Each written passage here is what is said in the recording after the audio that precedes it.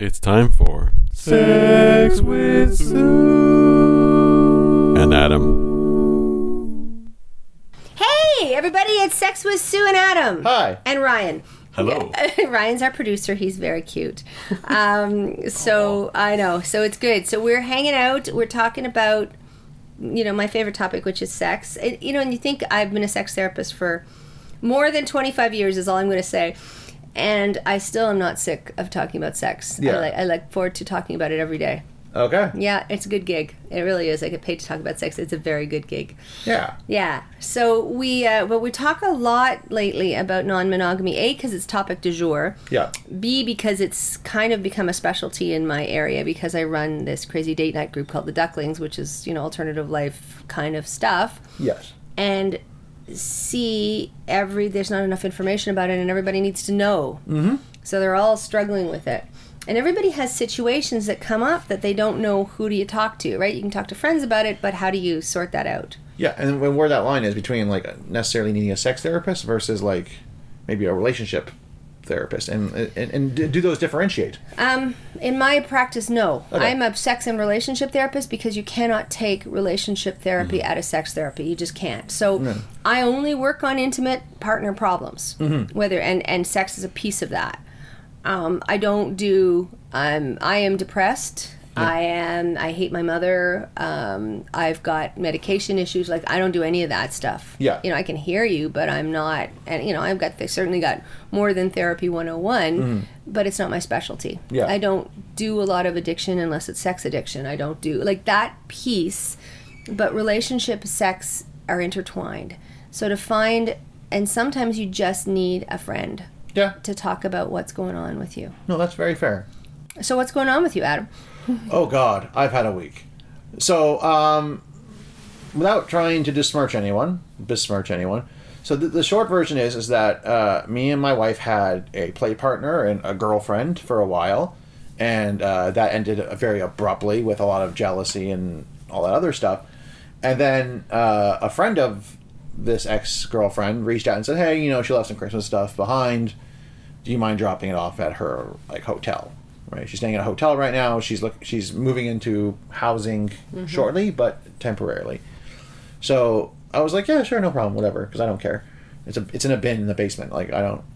My wife got very upset by this and triggered by the inclusion of this person in our lives, and that led to a nice little fight that resolved shortly after. But then 2 days ago, she made contact with this ex-girlfriend and said, hey, yeah, we'll drop off our stuff, whatever, it's all good. And then she started talking to her a little more, because they used to be best friends. Mm-hmm. So they would talk, and they would talk, and they would talk. And I kept going, I don't want to get involved with this, because I know this is going to be... Yes. Yeah. Right? So then, as of yesterday... I seemed like everything was going good. We were sort of setting up boundaries for how we're going to approach this, and being friends with someone who you were already intimate with. It's being friends with an ex, essentially, and how you can either start from scratch with that relationship, or do you acknowledge the elephant in the room with the intimacy that is no longer it's animalistic and it's fun. It's not. It will only lead to more complications. Right.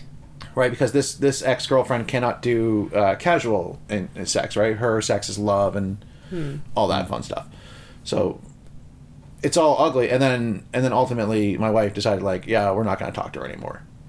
And it was very abrupt, because I just started talking to her again, maybe a couple hours before that. And I was like, okay, this has put a whole...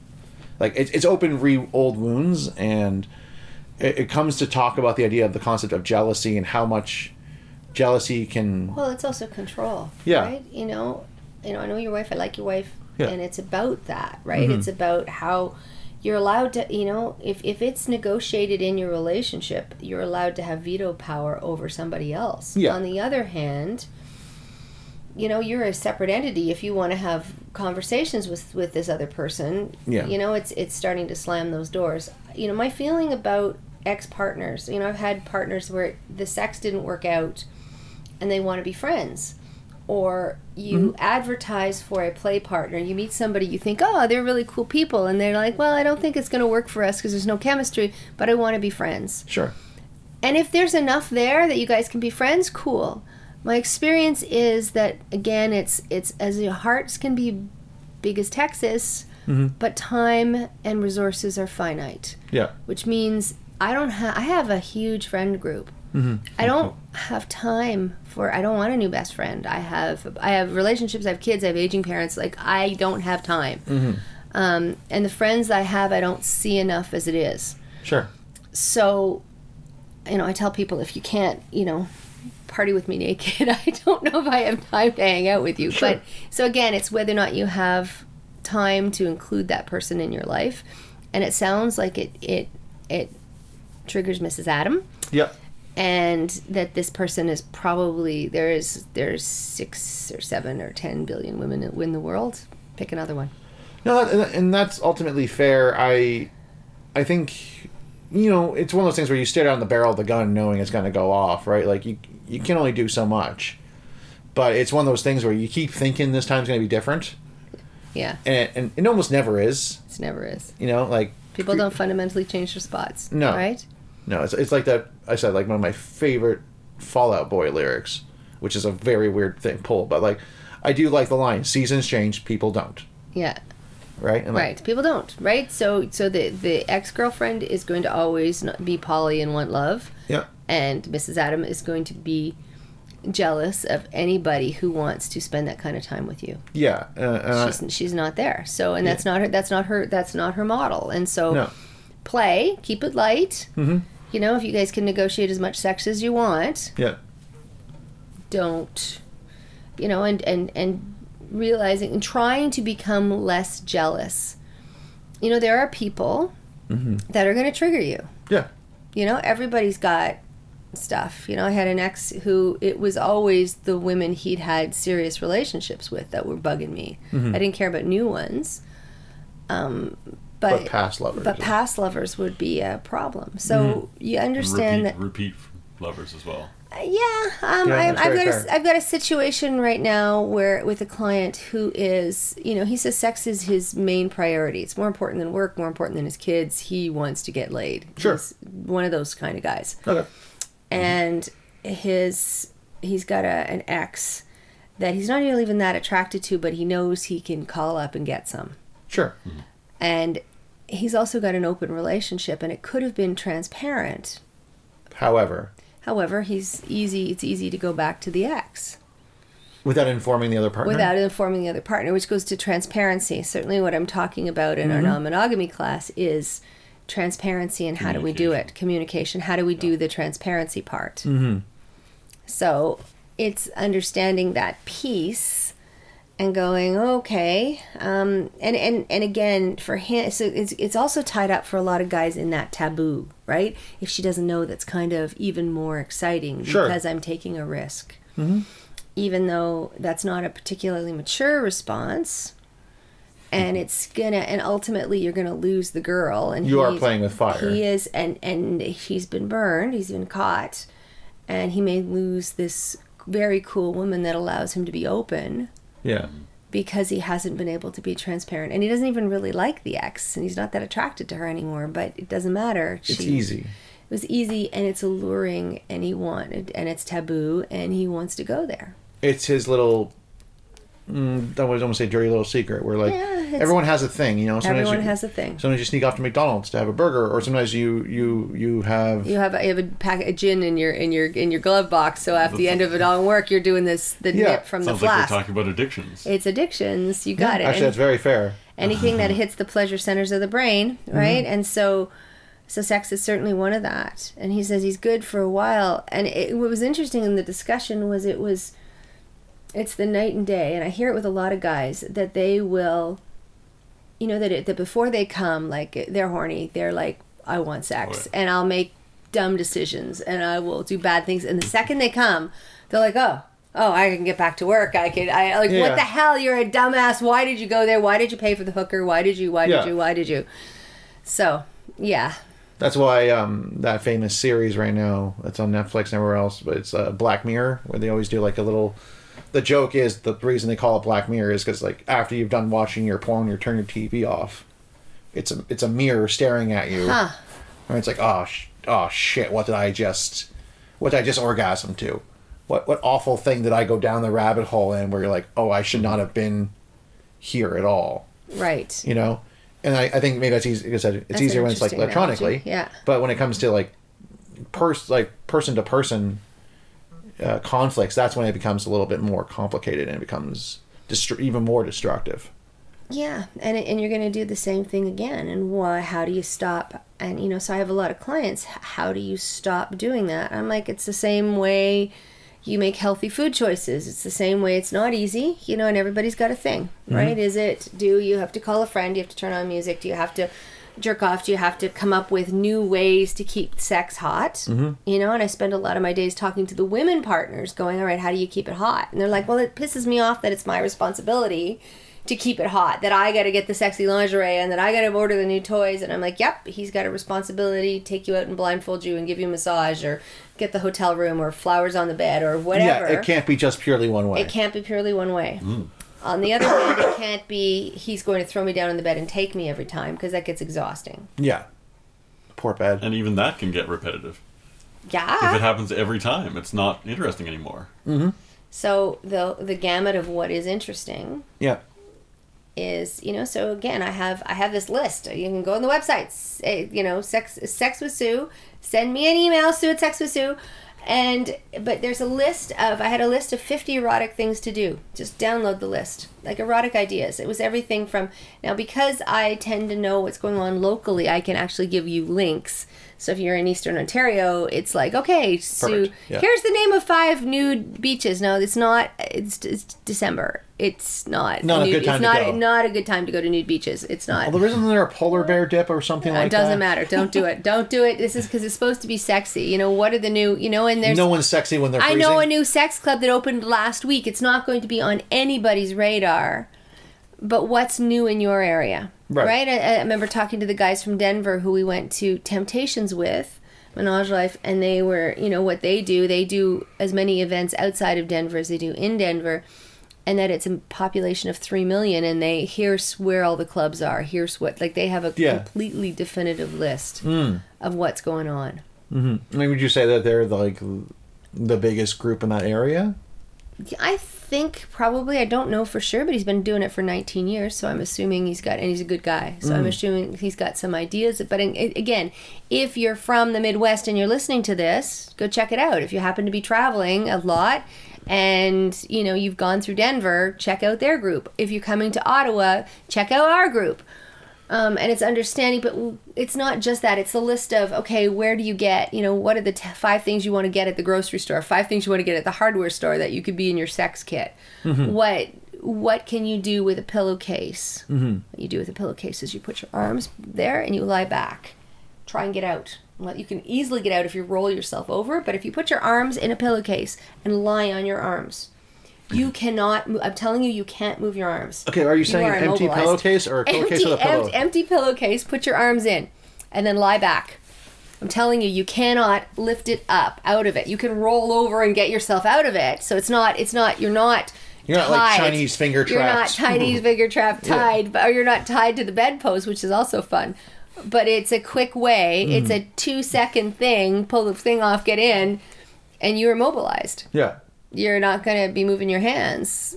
And that's kind of fun. Like, what do you do that's quick and dirty and fun and creative and, you know, when you're trying to be creative when you've all worked, a hard work week and you're done and you've got 17,000 other things to do. Exactly. Would you say that maybe there's a consistency, like in terms of like for couples to spice it up, like the idea of a date night or? I'm a huge proponent of date nights. I really am. You know, especially when you have kids and stuff. You need to have childcare. You need to go out. You need to do this. Otherwise, relationships don't make it. It's 50% divorce rate. Relationships don't make it if you don't give it a lot of energy. Yeah. You got to do the work every day. You got to be appreciative of your partner. You got to do the work. But there's more than this. If we're trying to keep it hot. You know, and I know a lot of single, like I got blasted, and fairly so, when I did that poll about non-monogamy, and I've had the 80 people respond, I didn't ask enough questions about single non-monogamy, you know, in terms of if you're single and not trying to negotiate your partner's stuff. Yeah. You know, Ryan's situation is always complicated, but, you know, he comes to events as a single guy. Yeah. You know, and if, you know, you're trying to negotiate what that looks like for you, but there's a variety of different pieces. And I wasn't as inclusive as I should have been in the survey about single people who are non-monogamous, and how do you find your way to keep it spicy enough if you're single. It's easy if you're doing it new. Like, new's easy. Like, if you have new partners all the time, novelty takes care of that. If you're with the same person for a while, it takes real work to get that back to where you need it to be. Mm-hmm. Yeah. So as for your situation, yes, run. Yeah. yeah. Park it. Wish them well. Wish the old girlfriend well. You know, metaphorically kiss her on top of her head. Yeah. Tell her to have but you know what? You need to, there's you need to keep things simple. Yeah. Because women are crazy enough. Mm-hmm. I'm not suggesting that both those women are crazy. I'm saying all women are crazy. Yeah. Like, we're all crazy. So sometimes when we're hormonal, we're really crazy, and there are other times when we're jealous and we're off the scale. We're going to kill you. Yeah. The hell hath no fury, right? Yeah. The concept of, it's actually funny. So there's a show that me and my wife are watching, which is a fantastic show. I can't recommend it enough. It's called Why Women Kill, but it's a comedy drama show where it takes place in the same house but in different eras. So one in the 60s, one in the 80s, and one in 2019. Mm-hmm. And the 2019 version is a throuple. It's a guy and a girl who are married, and then they have an open marriage. The wife's girlfriend has a situation where she can't live where she's been living, so they move in and they try to be a throuple. And went a little too close to home, Adam. Well, it ends with 2 out of 3 people stabbed. Okay, so not that. Yeah. Yeah. But like, you can see the dynamics there, and I appreciate the fact that, like, it's in public perception. Mm-hmm. But it's a fantastic show. Lucy Liu is the 80s Oh, wife. I love Lucy Liu. Yeah, she's great. I can't remember the gentleman, but she's got a British guy as the boyfriend. And does she stab him? No, so her storyline is that she's, like, I think her 3rd marriage, she's a very fashionista thing, and then it turns out her husband's gay. And she's trying to deal with that. Oh, her in Sherlock was like the clothes I most wanted to have. Her wardrobe is something else. In the 1960s is Jennifer Goodwin, who, if you've watched Happy Ever After, she played Snow White. So she's very short, very cute, and she's like a 1960s housewife who finds out that her husband is having an affair with, like, a waitress. Right. So, and then she's like, well, and then they recently lost a child like 2 years earlier, and there was a whole thing, but fantastic. Okay. Fantastic show. All right. But, and then the new season, and then second season is a completely different storyline. I need to get better, watch better. I watch a lot of football. Yeah. And I just rewatched Harry Potter. God, You're really embracing the Britishness of this all, aren't you? No, I wasn't. No, football is, it was American football I watched. You know? Yeah? Yeah, go Bucks. Yeah, I'm a big, I grew up in a family of Bucks fans. Well, no, I have a house in Florida, a condo in Florida, so you support the Buccaneers and they're Pirates. Come on, it's cool. Even though I'm not a Tom Brady. Anyway, we could get started on this. Also the Panthers, right, in Florida? Yeah, and then the Fish, the Miami Dolphins. But anyway, I know a lot about football. Every time I go to a Super Bowl party, I know more about it than all the other people. I'm in 3 different pools when I'm kicking Sean's ass. Just so you know, I have a separate with another duck. And I have $400 worth of lingerie and I'm beating him hands down. So that's a whole other thing. I actually hold on. Does Sean win the lingerie if he wins? No, no. If I win, he gets to buy it for me, and I get to, and he wants to see it modeled. Yeah. And number 2, but no, if he wins, it's a football jersey and dinner. It's worth about $400 equal either way. Oh, okay. So, but last time I won and we had dinner, I told everybody, like at the restaurant, everyone went to tables. He just lost a football bet. That's why he's buying me dinner. Like I'm you make sure to rub it in a little bit. I totally do. But I watch a lot of football because so right now we're week 12 of the football season. So. Yeah, and which I guess last year with COVID and it being condensed. Anyway, it doesn't matter about my football, passion. I grew up in a family, my brother, my son, my father, like everybody's football fans. Yeah. I know a lot about football. So, and I think it's, so for me, I'm reading, because I read a lot of, I'm just reading, what's the name of the new book that I'm reading? God, my brain is on.